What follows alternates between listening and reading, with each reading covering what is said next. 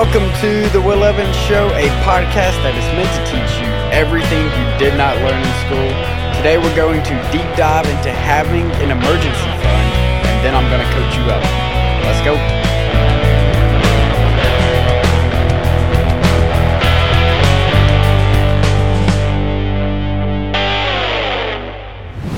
So last week we talked about having goals. And so this week I want to talk about a goal that Kendall and I completed last year that has been one of the best feelings that we've had since getting married. And what that is having an emergency fund. So that was one of the things last year. Right before 2023, we paid off all of our debt in November of 2022. Well, and then in January, we started to basically go back to Gazelle Intense, which is doing everything we can to stack up a pile of cash. And so we figured out, hey, what's our emergency fund? How many do we want to have? 3 months? Do we want to have 6 months? We kind of came to a conclusion of, hey, we want to be a little closer to 6 just to have the cash in the bank, because also our expenses were very low. So we ended up going with a 6-month emergency fund. That just, we got married and all of our money was going to student loan providers. It went to paying off my car. It went to, all of our money was just leaving us. And we had $1,000. Because, we were following the baby steps. So baby step 1 was save $1,000. Baby step 2 was being able to pay off all of our debt using the debt snowball. And then we finally got to baby step 3 to where we actually got to keep our money. And being able to see our account grow and not constantly giving money to other things, to other debt collectors and stuff like that, it was one of the best feelings. But one of the reasons I wanted to talk about an emergency fund is because I wanted to explain to you what is an emergency fund and why everybody needs an emergency fund. An emergency fund is money that, hey, you decide to set aside for unexpected expenses. That could be car repairs, hospital visits for whatever reason, and even job loss, or you get fired, laid off, whatever it may be, you lose a job.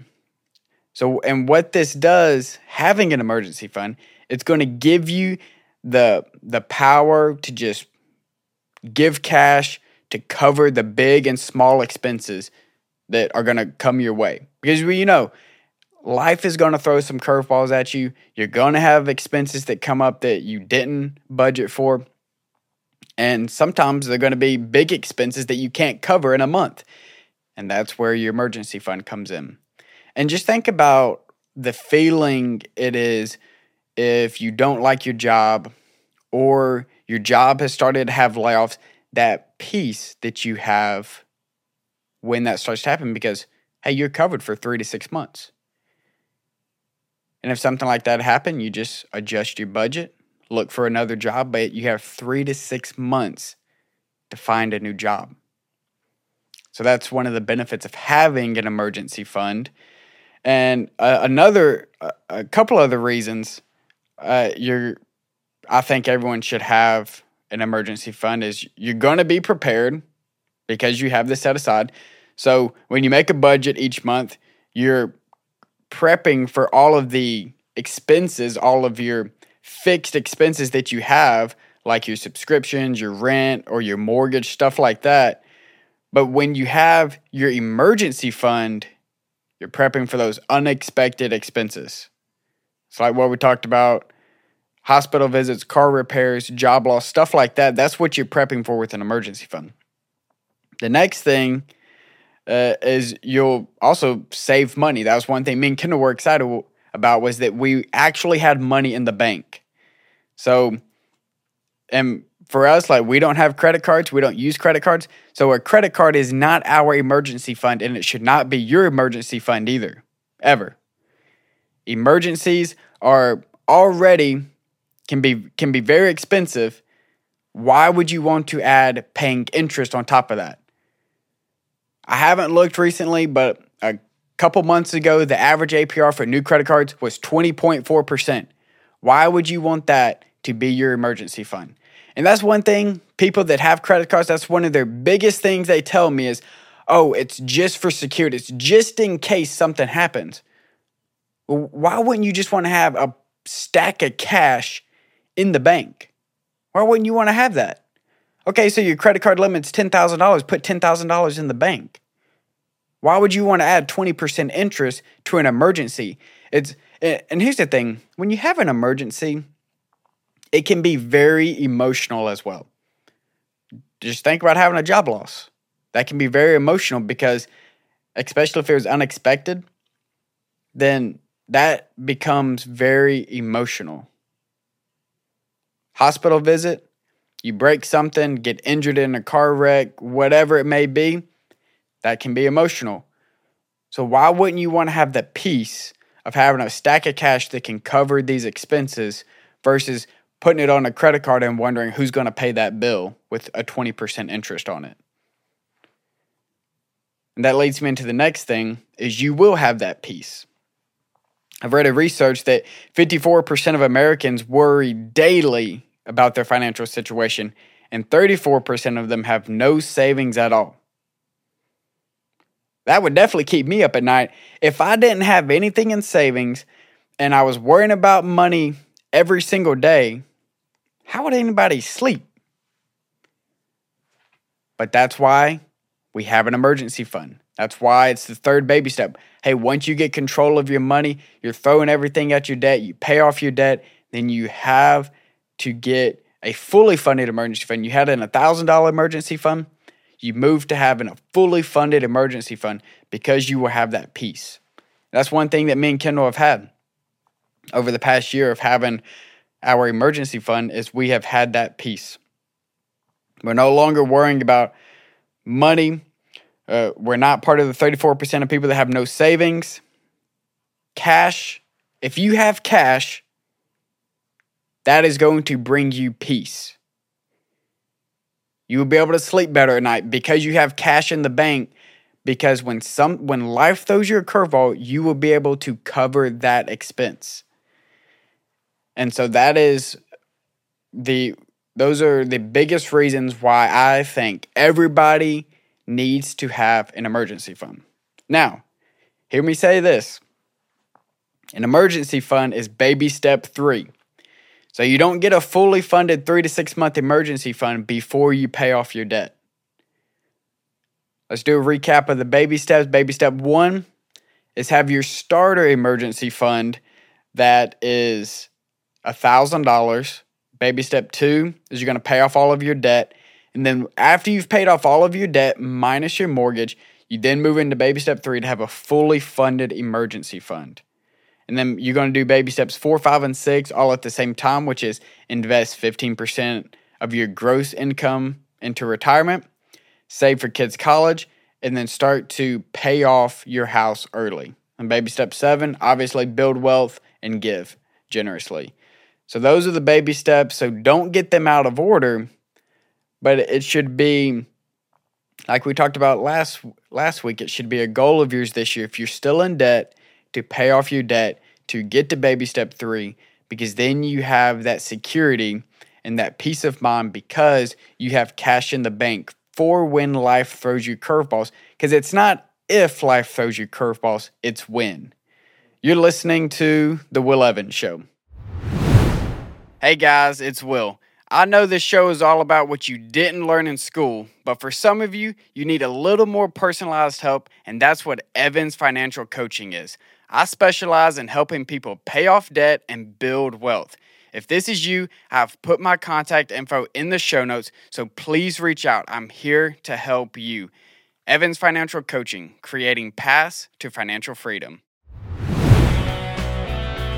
Welcome back to the Will Evans Show. Today we've been talking about emergency funds and the peace that comes with them.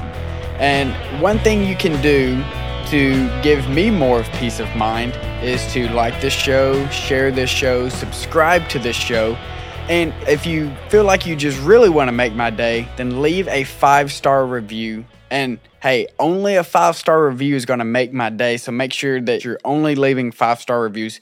I love reading those and being able to just see what everybody enjoys about this show.